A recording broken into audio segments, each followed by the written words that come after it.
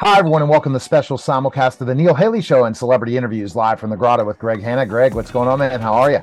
Doing fantastic, Neil. How about you? I'm doing great, and I'm so excited about our guest. And I could talk about the history of Washington football. Growing up as a kid, I would go with Joe Theismann and John Riggins, and I went to the training camp in Carlisle. So I always will bleed the Redskins. Oh, I mean, the Washington team as through and through. But, hail to and all those different things. Doug Williams. Well, we have a great guest, former Washington commander. Anthony Armstrong, how are you, sir? And you know what? Did you ever think about when you joined that Washington team, the history of that team in so You many know, ways? Neil, thanks for having me. Greg, appreciate you having me in the grotto. I learned about the history of Washington football when I got up there because I grew up in Dallas, so obviously you have the Cowboys and just being from Dallas almost got me shunned from being on the Redskins when I was there. But I quickly learned the history of the team and how proud, the fan base is. And I love the Washington faithful. I mean, they're like family. They accepted me. And so I've always got love for them. Oh, Yeah, crazy. Yeah. that's really cool. Hey, Anthony, how did you get into football? I mean, and did you have like inspiration from when you were a kid to go pro, or tell me Man, about? so Greg from the state of Texas, football is like it's in your blood. Like you walk, you talk, you play football. Maryland, they say they do crab cakes in football, but football is really a thing in Texas. It's almost another religion. And like I said, growing up watching the Cowboys in the early '90s, obviously I was Emmitt Smith. I wore 22 on my first football team, which was the Cowboys. And then just kind of worked my way up from there. I knew I always wanted to play football, always wanted to be in the league. But getting there, it definitely wasn't the normal route. Wasn't drafted, didn't go that normal way. But I knew I wanted to get to the league, and I was basically stubborn, and I was not going to be denied to get to that spot. And a lot of people talk about that not to be denied, and we'll go do that further. But when you were growing up, the Cowboys really were just the thing. And what did you want to play? What position? So you said you were an Emmett Smith fan. Yeah. Back then, they knew we didn't throw the ball much, so being the running back was the guy, right? Turn around, hand it off to 22 with the high top fade, and let him take it to the house. That's who I was. But as I got older, everybody got bigger, and I got skinny. I stayed thin, and I got faster though. So I went out wide. So I was emulating Michael Irvin, and then when I got in college, I started watching a lot of Marvin Harrison tape. And that's my favorite receiver of all time. He's just deadly as he plays the position. Very talented, very much of a route technician, but I could take the top off as well. So I tried to kind of bring a little bit of everything into my game. Nice. Well, as a kid growing up, and when you started to get into playing ball more and more as you got older and older, people have influences in our lives. Who as a kid was your biggest influence? Not necessarily a pro, but actually in your life, and like in high school and so on. Man, I've been fortunate to always be around just a few guys that are a couple years older than me. I remember seeing Ronnie Worthington, seeing him line up at receiver at my high school at Newman Smith. And I was just like, man, we want to be like Ronnie. And as it went along, you just always found somebody else that I could kind of cling to. But I always got to give a shout out to my mom for being able to.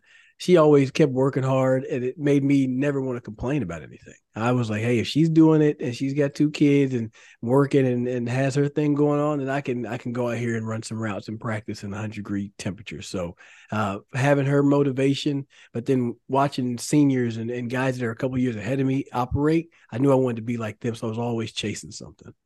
So let's talk about specifically enough Texas. Where in Texas you grew up? I grew up in the Dallas area, so I grew up in Carrollton. Okay, okay. And in that process, when did you finally know that you were good enough at least to play college ball? What age? Man, I guess I really that stuff didn't really start till high school. I mean, the recruiting process, and I had a coach that I got to be forever thankful to, Coach Roulette. He made it a point to get as many kids into college for playing football as he could. If you wanted to play, he was going to do his best to help you do that. And we put together a tape. I remember using the VHS and stopping and pausing and marking plays down so he could cut it and get it sent out to coaches. And that was just the first part. Getting letters in the mail, recruiting letters, was exciting. I mean, start to see some big schools. And I tell you a funny story. There's one day I went out to check the mail, and I had this one letter, and it was bright orange. And I didn't think too much about the color, but it was bright orange. But I saw the helmet, and it had the Wolverine helmet, like Michigan. And I ran in the house thinking I was getting a recruiting letter from Michigan. It was from Princeton. It was from Princeton, and it was like a questionnaire, and I the excitement waned. But then I looked up that their colors are orange and black, so it made sense that it was orange. I was like, why is Michigan sending me an orange letter? Because it wasn't from Michigan. So yeah, That's crazy. So what did you end up playing college ball? well, I ended up going to West Texas A&M, Division II school out there, just south of Amarillo. If you've never been to Amarillo, there's not a lot out there. You got some Cadillacs stuck in the ground, got the Big Texan restaurant. So if you want to go try that Big Texan challenge, that's out there as well. But I found my way to West Texas A&M. Well, Neil, you're from Texas, right? Was from Texas. I lived in Texas. I'm in Really? Pittsburgh now. I was in Dallas, Plano area. Now I'm back in Pittsburgh, but I'm not Okay. from Texas, but I was in Texas, have an office in Texas. So You know all I those places did Anthony's the, talking about? yeah, I know. I'm telling you right now, you go out past Dallas and you start going there's nothing, right? Just branches, and you keep driving. I drove all the way out past Uvalde and stuff to San Antonio and took those roads, and man, There's there's nothing out nothing there. there. There's Nothing nothing out there. there. It's scary because what if you broke down? What do? You lose man. you lose GPS, you lose everything there, man. Oh yeah, you figure it out. I mean, I remember driving up to Canyon. It was like a 5.5, 6 hour drive, and I mean, you got a couple hours here, then you got a small town, so you got to stop. When you get a chance to, because if you didn't take that stop a couple hours back, you're going to be in the middle of Texas with no gas station nearby and tumbleweeds and carrying on. So, yeah, it was a fun drive, man. Good experience out there in West Texas. Wow, that's craziness. And you mentioned you're selling a lot of real estate. Are you doing that in Texas, or were you doing that? I'm doing that in Texas as well. I've been in real estate going on 10 years now. So it's flown Wow. by. That was the first thing that I got into post football. Initially, I was trying to look into the coaching side, and to coach at public schools, you have to be a teacher as well for the most part. And so I was doing the teaching certification, and man, I got some flashcards that were trigonometry, and I had never taken trigonometry. I put those flashcards down. I says, nah, I'm not going to do this teaching coaching route. Just because I was like, I'm not trying to learn math to have to teach math. Right. So I passed on that, found my way into the real estate space, and I love it because I get to educate people. I get to educate clients and take them from not knowing anything about buying a house to actually owning one. And then now kind of transitioning and helping people sell them, which has been fun as well. Yeah, that's great. What are a few things that you brought with you from your career as a professional athlete into, your entrepreneurialism, really, selling real estate? What are a few things? Man, you know what? It's funny you say that. I've been thinking about that as of late, just kind of how things, transition, and it's much less physical in real estate. So that was the first thing I knew. I don't have to get hit by anybody. I can deal with the agents from Ebby and the like, but I don't have to get hit by anybody. But number one, you bring in good habits. When I think back whenever I was at my best, when I was playing, I knew what I was eating every single game day the night before. I knew what my schedule was. I was just on top of everything. And to be able to bring some of those good habits into being self-employed, mind you, it's taken a while to re-implement them, but bringing those over, that translates. So right now, I treat every day like game day. I'm thinking, hey, I got my practice script. I know what time I'm supposed to be here. I know what I'm doing. I know what the gameplay is. I know what the script is. And that's how I have to treat every single day. Now, the second thing comes down to the mindset part of it. And it's one side of it is just like, yeah, I'm gonna work hard, but it's taking care of your mental, being able to start the day with some meditation and journaling. And these are some things I kind of learned as I got older, but I would still take some quiet time before games, and settle down and stay calm so I could be level headed when I got out there on the field. And it's the same thing being self-employed. You want to take care of your mental, because if you do that on the onset, then anything that happens during the day, you can handle it a lot better. That's what I found for myself. And that third thing that I brought over is the ability to set some goals. I try to set goals that are going to stretch me. Because when I was leaving West Texas and had to go play in Odessa and work my way from the bottom of the bottom, I said I wanted to get to the NFL. Didn't know it was going to take 4 years for it to happen, but I got there. And so now I'm setting goals on this side that I want to do some things that are going to require me to be more and do more and to operate at a higher level. All right. That's So I want to fantastic. jump into this journey to the NFL and then how you take some of these mentors in your success in real estate. But let's go right to like you said, 4 years it took you. So what was the biggest challenges of just keep going to finally becoming an NFL player? Yeah, so going back, '05 was my draft, and I went undrafted. And right after the draft, I got invited to the Atlanta Falcons rookie minicamp. And so essentially after the draft, they bring some guys in undrafted and they put them out on the field and see who can play. Well, I failed my physical that very first day, and they sent me back to Amarillo that very next morning at 5 a.m. So I didn't even get to too much put on any cleats in the NFL. And after that, I had to get healthy, rehab a little bit, and I decided that I wanted to play football again, and it meant that I had to go play ball down in Odessa, Texas, with the Odessa Roughnecks. I found a teammate who had an agent. The agent's like, I know a team. I said, fine, whatever. I packed up my Acura Integra, hopped in the car, and I drove down to Odessa, Texas. We practiced in a parking lot, Neil. The hockey team was in the playoffs, so the ice was always down. So they rolled our turf, our Arena League turf, in the parking lot of the Ector County Coliseum on the corner of those two major roads. We're practicing. So it would look like a sideshow going on in the parking lot. And meanwhile, I'm like, hey, I'm going to the NFL. I got to get here. And I always told myself I just had to get better one year. I had to graduate each year. So down there in Odessa, I mentioned mentors. I had like a Darren Graham, a Tommy Jones, Dwayne Hogan, Joel Babb. These guys had played first few guys played D1 football. They had been in the league, and then they had kind of worked their way down, still trying to play the game. I'm trying to work my way up, so I'm learning from them. I ended up skipping the game, went out and did a tryout, ran my first 4.2 40, turned some heads, and eventually that turned into a position with the Dallas Desperados. That was the following season. This is '06. So joined that team, practice squad for a while, eventually get on the roster, spend the second season there. And this is when the Tony Sperano, Bill Parcells conglomerate made its way down to Miami. So after that '08 season, my phone rings. It's the Miami Dolphins. They want to bring me in for a workout. Long back and forth, finally made it happen, get down there and made the team, made the practice squad. So from '05, missing my draft, to '08, finally getting to the NFL, all that time passed, and I didn't finally play until it was 2010 with Washington. So I had to get cut from Miami again, get signed by Washington in '09 to finally make the field and start in 2010. Wow. That's perseverance, isn't it, Greg, to get there? Yeah, that's incredible. Yeah, I have a quick question to ask you. Just because I was a similar situation. What was it like growing up without your dad? I lost my dad when I was young too. What was that like for you?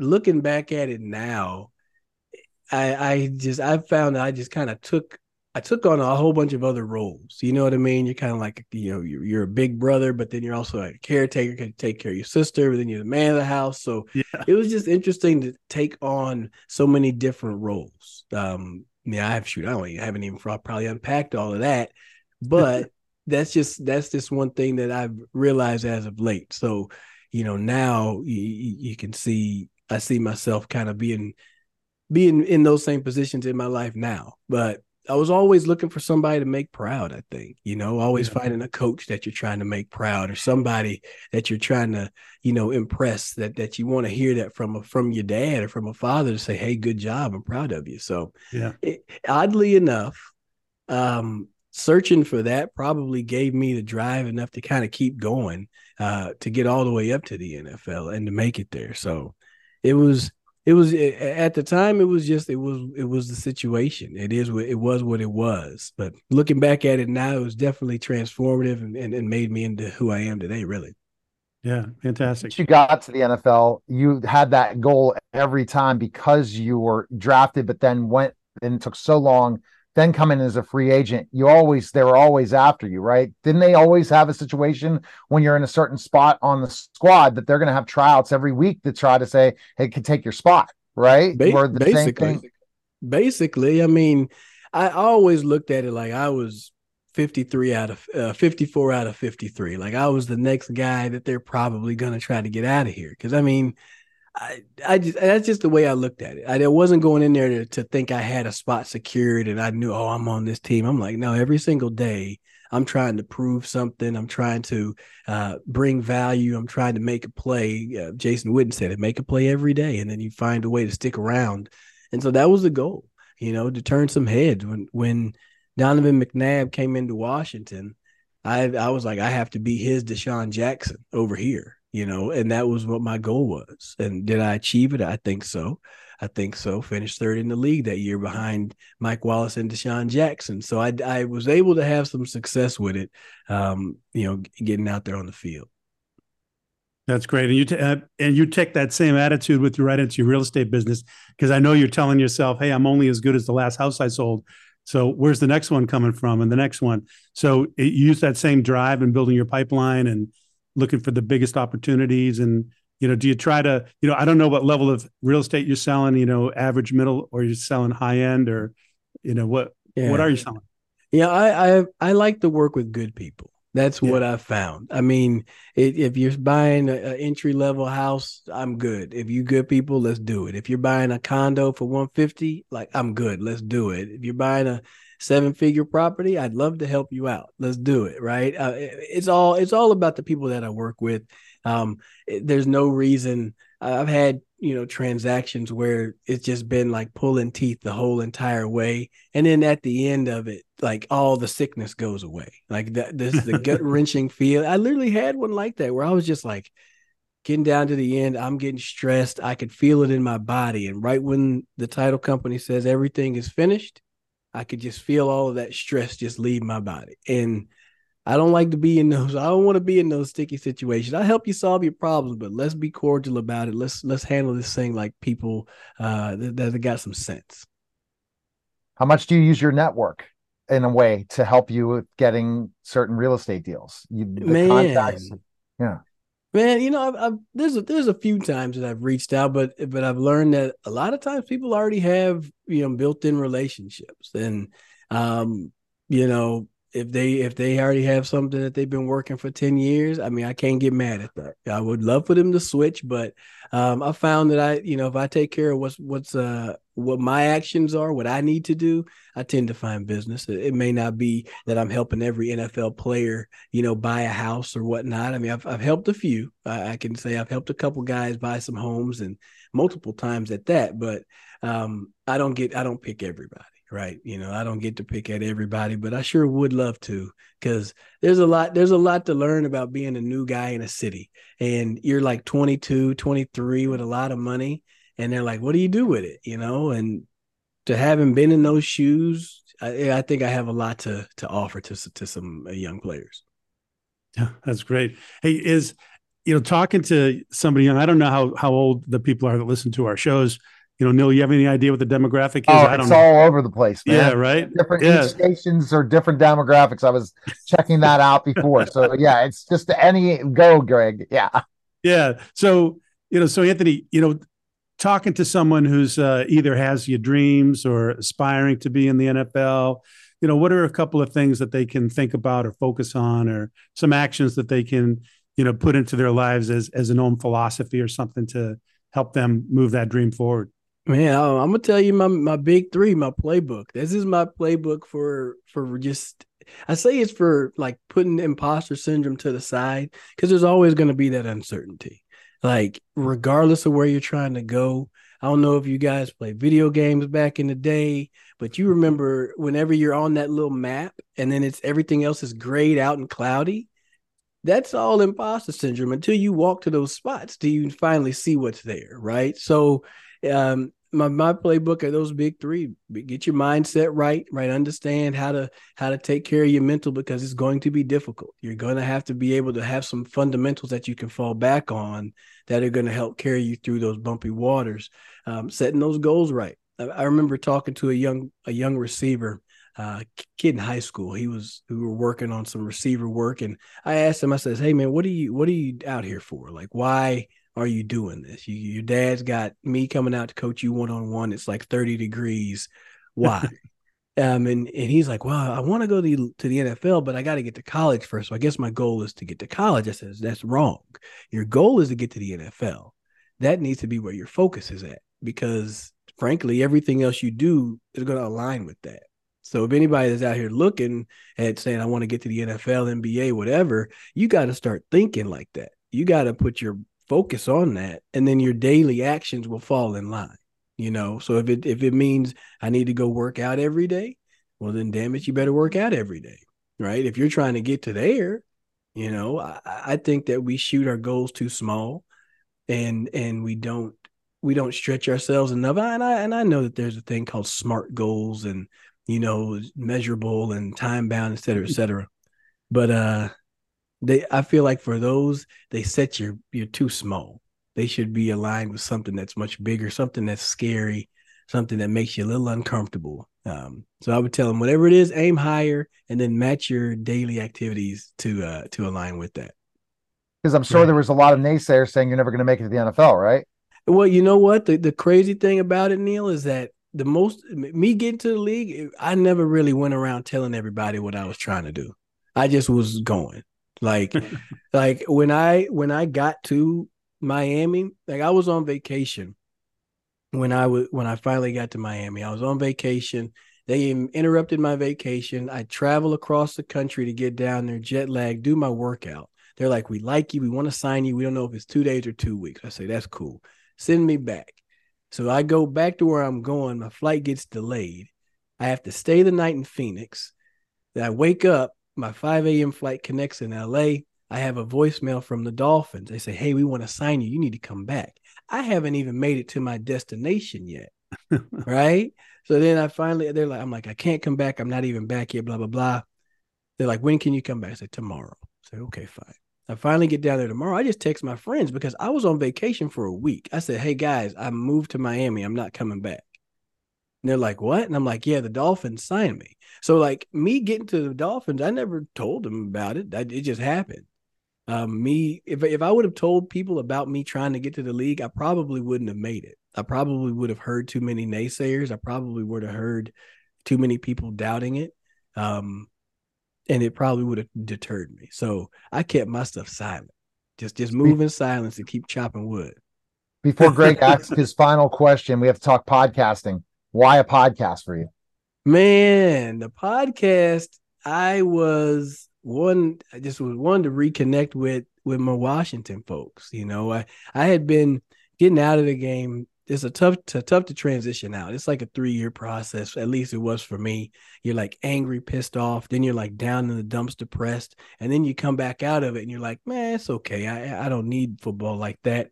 But having been away for so long, I was like, man, I really want to get back into it. And the folks over there at the Believe Network reached out.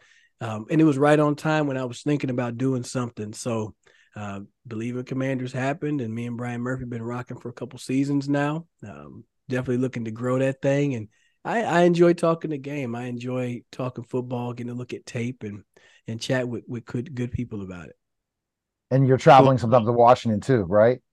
Do you do some traveling to Washington? Do any of the media out in Washington, or you stay more just in Texas? I stay mostly in Texas, but I got connects up there. So if when I was up there for the homecoming weekend back in, I think it was September.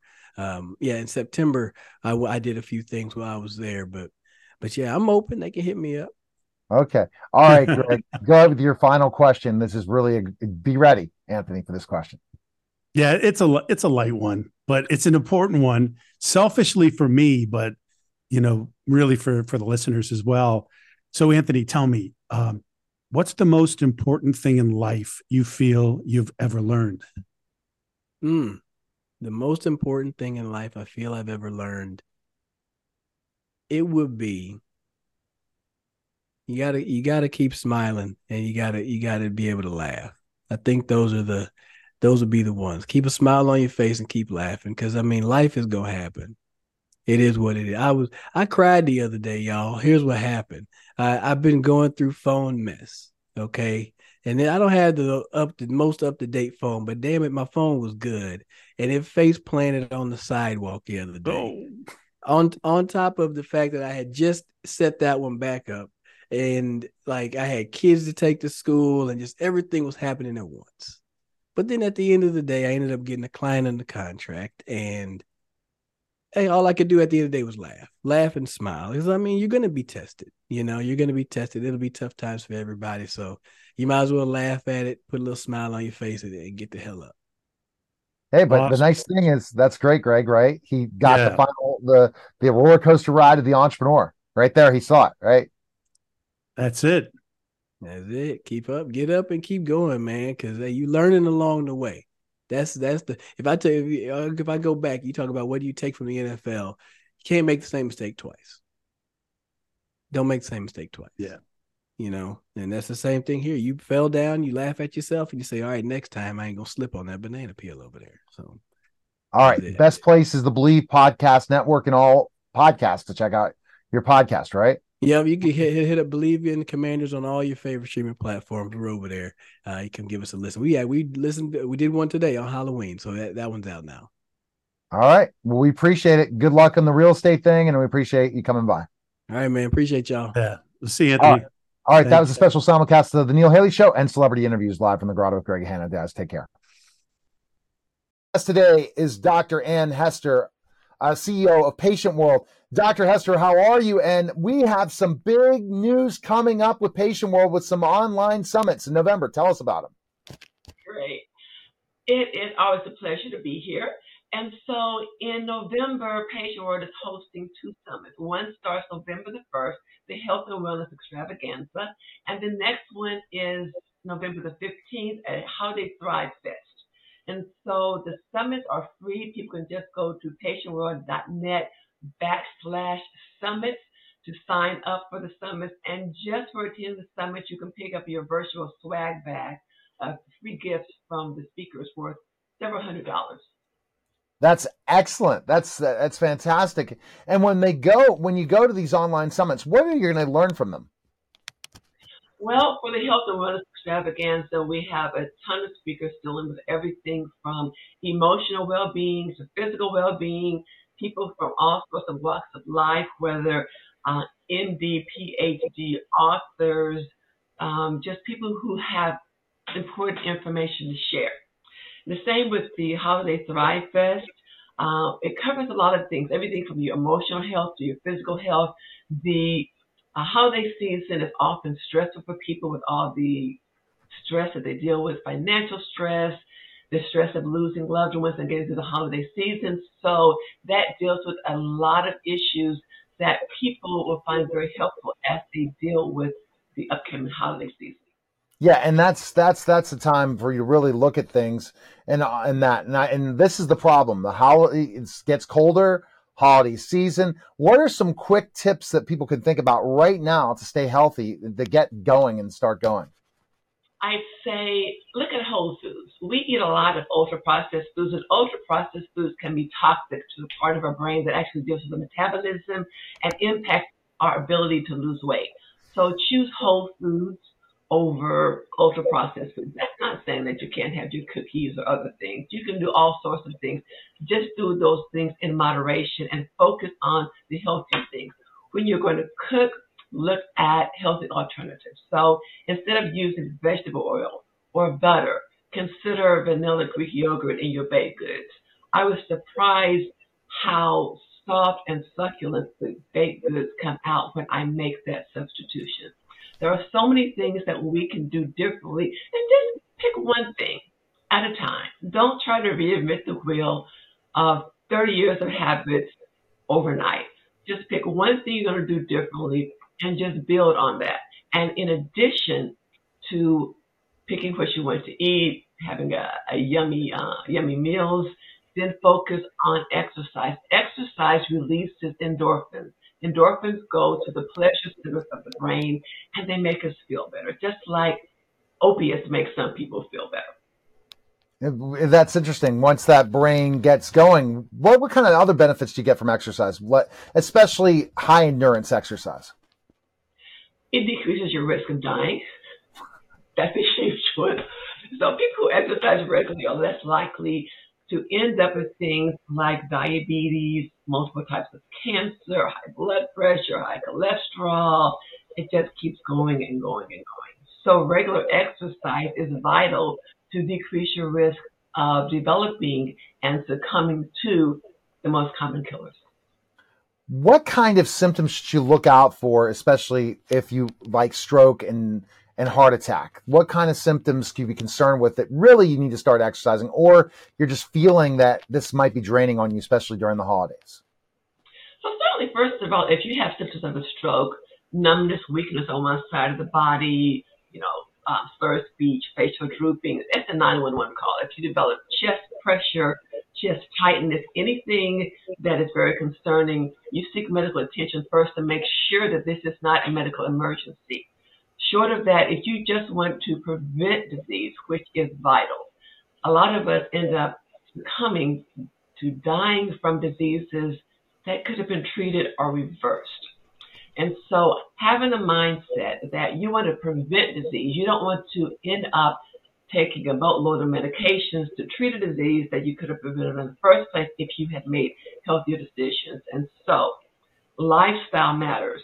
Certainly, alcohol intake for women, we say no more than one drink a day. For men, no more than two. Cigarette smoking, don't think about it. Whole foods, fruits, vegetables, grains, get a lot of protein from nuts. I love edamame. I can smother it in olive oil, put a little sea salt on it. To me, that's awesome. I even actually started making my own veggie burgers, and you can just Google recipes and just spice it the way you want to. But there's so much that we can do differently so that we have a healthier life. And when we do that, we make those wise choices, we end up with fewer diseases. And that can not only impact our emotional well-being, our physical well-being, but it can impact our pocketbooks because we know how much money we end up spending on healthcare costs. Oh, that's definitely. And it's looking at all those different things and going and the checkup and saying, where do I need to improve on my health? How can I do that so I'm not going to spend so much more money, especially when cold and flu season comes out, which is coming soon, all of those different things. And that's what you're going to learn if you go to patientworld.net, especially the next online summits, the next one tomorrow, November 1st, and then on November 15th, because you're going to learn or whatever that health summit, I think is it November 15th, the other health summit? Yes, those two help. Yeah, those are going to help you through this process, but the courses that are available at patientworld.net, we have 2 new course creators, right? Coming up. Yes, I just released one, Dr. Lale Talibian. She just released a course on how to eat to defeat metabolic disease, such as obesity, diabetes, and so forth, high cholesterol. And later on in November, I'm going to release one with multiple course creators on obesity, explaining everything from the gut microbiome to how that fights against weight loss to a variety of other things. So there are several doctors, a dietitian, and a lot of other information out there that is going to explain why we no longer think of obesity as, okay, the person's overweight because he eats too much and doesn't exercise. Obesity is now considered a chronic disease, and there are things beyond your control that people did not acknowledge in the past. So we're going to delve into those things to hopefully help people lose a ton of weight and decrease the risk of a lot of diseases. And that's definitely setting those goals and really spending as much time in your health as your other goals in life, especially coming up to the new year and all of this process. And we talked about off air about, again, the change of the clocks and how that can be stressful as well. Explain a little bit to that and what ways we can benefit from trying. For instance, seasonal affective disorder, that's very real. We don't have enough sunlight. Sunlight just makes you feel better. You know, when you're on the beach and you're out walking in a beautiful day, it just does something to you. And so if so much of the day is spent in darkness, that part is taken away from you, the emotional well-being. But there are things that you can do in addition to just trying to keep your home well lit. You can exercise. Exercise releases endorphins. Endorphins go to the pleasure centers of the brain, and that's huge. And the pleasure centers of the brain just make you feel better, help you sleep better, and just lift your spirits. And when you do those things, you become more creative. You're able to get more accomplished at work. You just have a completely different mindset. Your brain is functioning on a much higher level. That's huge, because when the brain functions at a much higher level, that's great. And then figuring out sunlight and all that. And mental health is something we don't talk about as much. We keep talking about the other health side, but these summits will also address mental health, because a lot of times our brain causes all the other things to go wrong. If we're not feeling good, if we're feeling stressed, it's gonna hurt the entire body. So there's other ways to improve your mental health during this time too. Absolutely. And so something that people need to realize is that their emotional health has an impact on the physical health. There's so many times people go to see the doctor, and the bottom line after you run all those tests is it was stress. You ended up sick. You're dealing with all of these things because of what's going on emotionally that is having an impact on your physical well-being. And so getting a handle on stress can actually turn around many things in your life. All right. Best place to go right now is patientworld.net, because of the online summits coming up this month, and a process of people could sign up for courses today, right? If they see a specific practitioner they really like, they can sign up today for those, right? Yes, they can, and they can watch those courses over and over. So they have quite a long time to review the courses and re-review them, download certain parts, and just take their level much higher so they can understand more about how they can live long and thrive. All right. We thank you again for coming by. Thank you for having me. You're listening and watching The Neil Haley Show, and we'll be back in just a moment.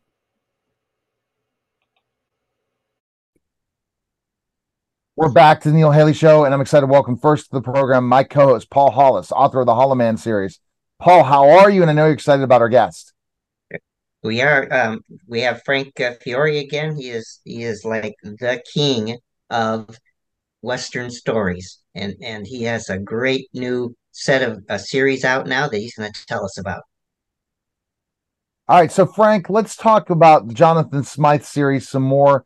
We talked more about Jonathan now and his sidekick, but other characters that we should look out for in the series that you've created. Talk about some of them. Well, Jonathan and Charles Abbott, those are the two main people. There are no other characters that follow through the series, but I am going to introduce a female in the next book, and she will continue with Jonathan.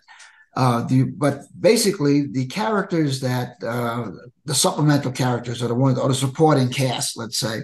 They're either the victims of the supposed Jack the Ripper crime, or they are a person that would help them find out about the mystery or about the assumed murders. So those characters just pop up once and that's it. But when you write a story, you got to have characters that carry the plot through. When I write a story, I create a wireframe, which is a plot. Okay? It's a wireframe. I take that wireframe and I develop it, a plot very thinly. This happens then, this happens then, this happens then, this happens then. And then I create a character that I plug into that wireframe that makes that plot work. Okay. And that character, the plot works in such a way that it reveals what the character's character is. Okay, so what drives plot are characters, and what drives characters is their behavior. So that's how I develop a story. And very, very interesting. So those two main characters go into whatever that plot is. Yes. Jonathan, you talked a lot about, but his sidekick. Does he really? How different is he to Jonathan? And when you talk about, well, he's a Scotland Yard detective. in reality. He poses as a reporter, and that's how he gets into Jonathan's support for him. But Charles is basically like I think I said before in some other interviews that it's like a 1800s version, a cowboy version of the Sherlock Holmes and Watson, in such a way that that works out that way because Jonathan uses, or the story uses, Charles Abbott as a Watson who doesn't quite know all the information. So that means he's questioning things that pop up, and that Jonathan says, "Oh yes, that's the way it is. We're all going to develop in that way." So in a way, Charles Abbott, like Watson, he's basically recording what Jonathan's experiences and their experiences, but also he acts as that guy that knows just enough but not enough, and he plays the role almost as the reader. Okay, I got it. And so definitely Jonathan's a much different person compared to his sidekick. It sounds like what you're telling me. The Scotland Yard thing. Yeah, well, obviously Charles is a dyed-in-the-wool Scotland Yard tough detective, supposedly, but Jonathan is a sophisticated man. I mean, he's been around the world. He worked in His Majesty's cavalry, and he carries the latest weapon with him, the revolver that has to be cocked. You know, it is a semi-automatic, more or less, and also he's a great horseman. And he wears the finest suits, carries a cane, as opposed to Jonathan, who's a flatfoot. Excuse me, who's Charles, who's a flatfoot. Excuse me. 100%. That's crazy when you think about a character like that, and what they do and how that character develops. Very, very, very interesting. The hope is when they get there into the Western world, it's a totally different world than Britain, right? And London and stuff, right? They're used to just a different environment. So it becomes really kind of chaotic for them once they go to the West, right? Yeah, especially for Charles Abbott. I mean, you know, he doesn't have any idea what the American West is. All he's learned from the dime novels.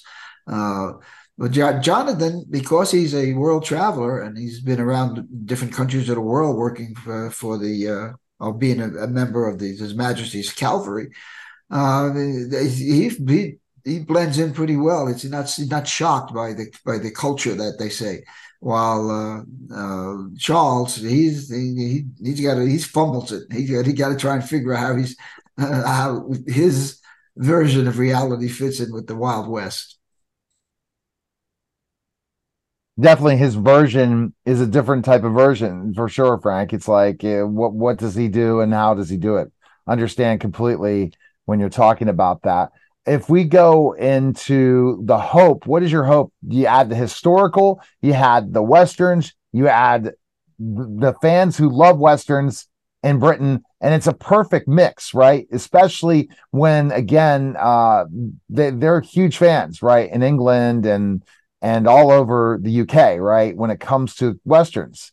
So that's where your goal, you're meeting that audience while also bringing some really interesting stuff for readers. Yeah, that's correct. I mean, I wanted to write a unique Western. Okay, they're not the same old Westerns that are out there. I wanted to do a different twist on it. And that idea of Sherlock Holmes and Watson in America. And then you throwing in the mystery and the action, gunfights and Indians chasing them, and it's just wonderful. It's just really cool. Definitely seems fantastic. Best place people can go is your website, right, Frank? That's correct. Which is in the process, I'm told by my publisher, to be being reformed, and but the website right now is www.frankfiore.com, and you could follow what I'm writing and Jonathan's stories there. All right, Frank, we appreciate it. You stopping by again. Another great interview, and The book soon's going to be launching, and people can't wait to get their hands on the entire series and more things to come with Frank Fiore. Appreciate it, sir. You're welcome. You're listening and watching the Neil Haley Show. We'll be back in just a moment. We're back to the Neil Haley Show. My guest today is Robert P. Wills. And again, he is an author. He's authored many, many books, but it's time for Pirate Month, right? Because your new book's coming out November 22nd. There's going to be a special virtual book launch. We're going to have some really interesting stories. You're going to get to hear from different people. We're going to get to interview the whole story of why pirates. But tell us more about the book launching on November 22nd. It's kind of a gritty pirate story. It's not a Disney style, pirate curses. There's no magic. There's no pirate curses. It's actual people. The time frame is historically accurate. The towns are where I say they are. The way the ships acts, or way the ship actually acts when it's sailing. So are their tactics. But it's a pirate who's going after a treasure that he's heard about that belongs to the King of Spain, and they're getting ready to move from Hispaniola in the Caribbean to Spain. And so he's trying to get to the treasure before they move it. And once it gets on the open ocean, he'll never find it again. But he's dealing with a bunch of British sailors that are coming after him as well. So he's trying to get away from these British sailors. It's kind of a chase across the Caribbean to get to this treasure before even the British get there, because it's free treasure if they can get there as well. So it's kind of a race for the treasure is how the story is going. A race for the treasure. And basically you've taken all the different types of stories together, pirate stories, and made it into your kind of your book, right? Right. Yeah. And the treasure isn't buried. It's being held in a little fortification on the island. So they're not going after a treasure that's buried. They're going to have to assault this building once they get there to get to the treasure, because that's where most treasures were kept. I mean, governments didn't bury treasures. They kept them in either a fort or some other fortification. And that's what they're going to have to deal with. So once they get to the island, they're not home free yet. They still have to work their way past the guards who are intent on getting this treasure back to King Charles. So, okay, so you put history involved. How much history did you have to research in this book for this book? It's actually quite a lot. It's funny. The Caribbean is really kind of a strange area. Islands changed ownerships back and forth. Some islands were bought and sold. Other ones, other countries just took them over. And then the names of the islands changed. It's Dominican Republic, it's Hispaniola. So I had to go back and look at that. And while we were fighting the Revolutionary War about the 1780s, when this was going on, 1770s, there was also a push in the Caribbean with the British trying to get them out of there with the Spanish and the Dutch. So that was the hard part of going back and saying, okay, in 1786, who actually owned this island? Is it the Dutch? Is it the Spanish? Who owned it? Because, I'd hate to have I could, not that most people would notice, but I wanted to have it so that, the island is actually owned by the country that owned the island at the time that they were there, to try to keep it at least historically accurate as I can. Exactly. And keep it historically accurate, making sure that all of it happens. So putting all the time and effort in and developing those characters. We talked about this on an episode before. Do some of these characters remind you of people like your family members or anything else in the way their characteristics and stuff, or you pull it more based on shows? No, it's a bit more on shows and books. Masters and Commanders is a great movie. And the way they act on that ship. No, this story actually doesn't have family members in it. My other books do have family members pop up, whether by real name or just how they act. But this one here, no, it's pretty much reading about pirates and adventures, and there's lots of historical accounts of them, and kind of pairing them together to come up with, a pirate that's not really Blackbeard or any other pirate, but he's still kind of a vicious fellow interested in treasure. So, all right, so pirates and adventures, such a great point that you talk about, and people love adventure and pirates, and especially, we just finished up a Halloween. What a perfect time to pick up the book for sure. And have you ever considered any of these audiobooks, any of your books you've done? I have. I've actually, my science fiction series is available as an audiobook. The trilogy is on Audible. So they've been produced that way. This one would make a good audiobook. It's pretty fast-paced action kind of thing. I think that would work well as an audiobook. That would be kind of fun. The hard part is finding the right voice to do the characters. And who did you have the voices when you did your characters of your books, the other books? I heard this guy off of he's a producer on Audible that I hired to do the voices, and he does a couple of the voices, but it's mainly just the main character in that one is an Army warrant officer, so he's kind of gruff and husky, and that's the main voice that he does on that. I guess I could do the same thing with this, since it's kind of a middle-aged pirate. He's probably in his late 30s, early 40s kind of guy is what he is. So unfortunately, you don't last very long as pirates. You know, most pirates don't retire of old age. They usually get caught and strung up at some point in their life. Oh yeah, no doubt. Wow. It's definitely for people, but then the virtual book launch, we have so many cool ideas for the virtual book launch that we're going to be talking about next week when we do an interview, because it's November 22nd, 7 p.m. And you definitely want people to pick up the book, order it before, so they can have questions. Maybe start ready for the pre-order, and it all releases on November 22nd. It's got to be exciting. Absolutely. Yes, and that's the thing. And you have a link we're going to put in the thing, so you can pre-order the book right now on Amazon. There's a link, right, for your book. Absolutely, yeah. And I'll have hardcovers of it that I'll order. So if someone wants a signed hardcover, I can always get one in the mail to them that way if they're interested in one of those. So it's available as a paperback as well as an audio, as well as a Kindle ebook. And your website again is where can people go to find more information on you? What's your website? RobertPWills.com. All right, RobertPWills.com. Fantastic. Virtual book launch with Paul Hollis, author of the Hollow Man series, Neil the Media Giant Haley, and Robert P. Wills will be releasing his book. And I know you're going to be in pirate garb, ready exactly. November 22nd. Put it on your calendars. Appreciate it. You're listening and watching the Neil Haley Show, and we'll be back in just a moment. We're back to the Neil Haley Show, and I'm excited to welcome my co-host, Paul Hollis, author of the Hollow Man series and owner of Senior Publishing and Hollow Man Publishing. How are you, Paul, and who's our guest today? We have Deb Owens with us. She is one fantastic writer. She has a trilogy of science fiction out now, and she's going to tell us something about that. All right, so let's talk about the second book now. Go ahead, Deb. Tell us about the second book. Well, in the second book, they have to... Dane is the second in command underneath Rafe, who's the high general. And he has to contact the guardian of Bazor. They didn't even know they had a guardian, but he has to, because there's something going on with the planet. So he goes up there and he has all these trials and stuff to get through. And then he gets up there and he finds the guardian isn't quite what he expected. So he starts laughing, and the guardian just kind of knocks him on his butt. Just kind of takes care of him, he's got to work on his people skills and this kind of stuff, But anyway, they go, and plus they have to find the children who are being kidnapped by kidnappers from royal families who are starting wars between the planets in the galaxy.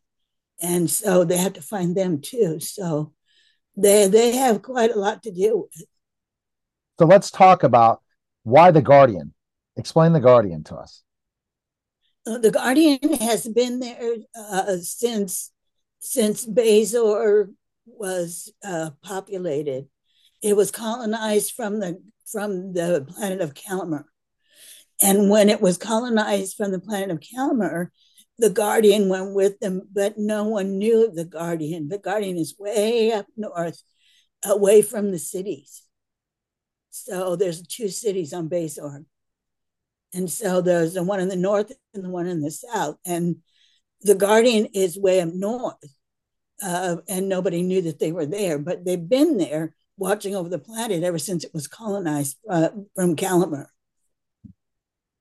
That's very, very interesting. And the Guardian, is Guardian good or evil?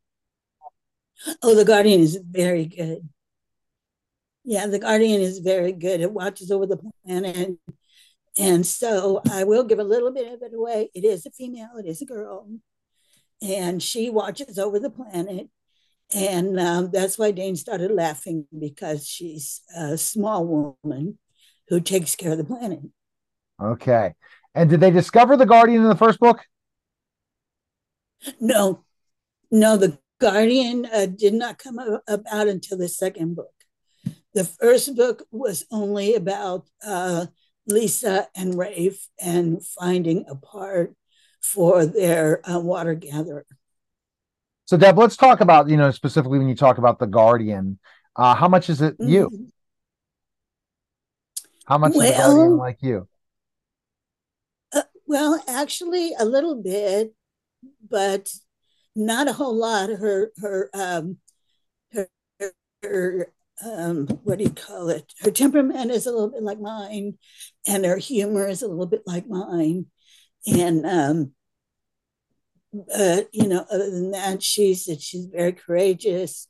She's takes care of everything. She's very, what do you call it? Trying to think of this word. I can't think of it. Anyway, she has everything in order. She's very orderly with everything she does, and so that's probably mostly me. It sounds like you. It sounds like it's mostly you. Yeah, it's probably mostly me. Yeah, and when you kind of look at your characters, do they remind you of your friends all the time, certain people or family when you put together these characters, or even certain science fiction characters? No, I just made them up.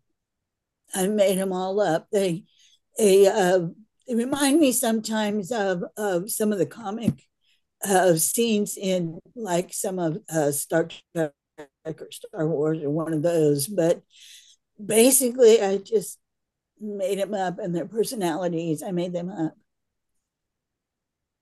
Well, it's such interesting stuff, Deb. After the series is over, will you ever add a fourth book, or no, it's over? I've been thinking about it because there are children in the books that could grow up and do some things. You know what I'm saying? But I haven't yet. I haven't planned on it yet. And do you write every day? No, unfortunately, I don't. I've been working on the scenes in the books. I have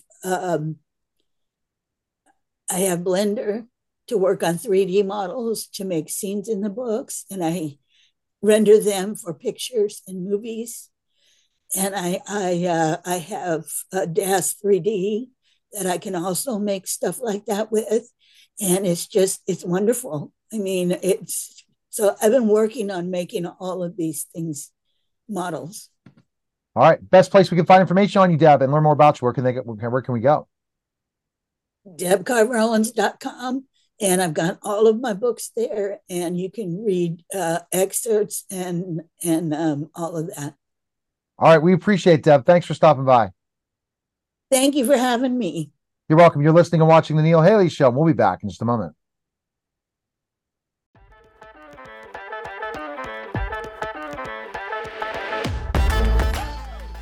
We're back here, the Toss C3 podcast. I'm excited to welcome the founder of Toss C3, Greg Hanna. Greg, what's going on, man? How are you?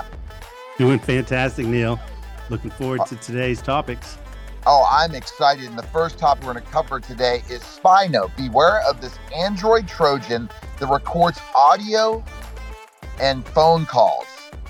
Basically, and this came again from hackernews.com, the Android banking Trojan known as Spy Note has been dissected to reveal its diverse information gathering features, typically spread on SMS phishing campaigns, which we talked about. Lots of people always click on, specifically text messages. Attack chains involving the spyware trick potential victims into installing the app by clicking on embedded link, according to F-Secure. That's scary, right? That this is a way that they're going ahead and recording information that really can be that personal information to hack into anything. It really is. But, just before we jump in on Spy Note, let's not forget everybody that Siri and Alexa, et cetera, they're always on, and they're not considered to be malware because they come with your phone. So let's things straight, right? Totally. Everything's always listening, regardless of where you are. So just remember that. But yes, it's amazing, right? I bet you, Apple's doing backflips right now, just knowing about this spy note, because they're always saying how they're unhackable and, you can't get Trojans and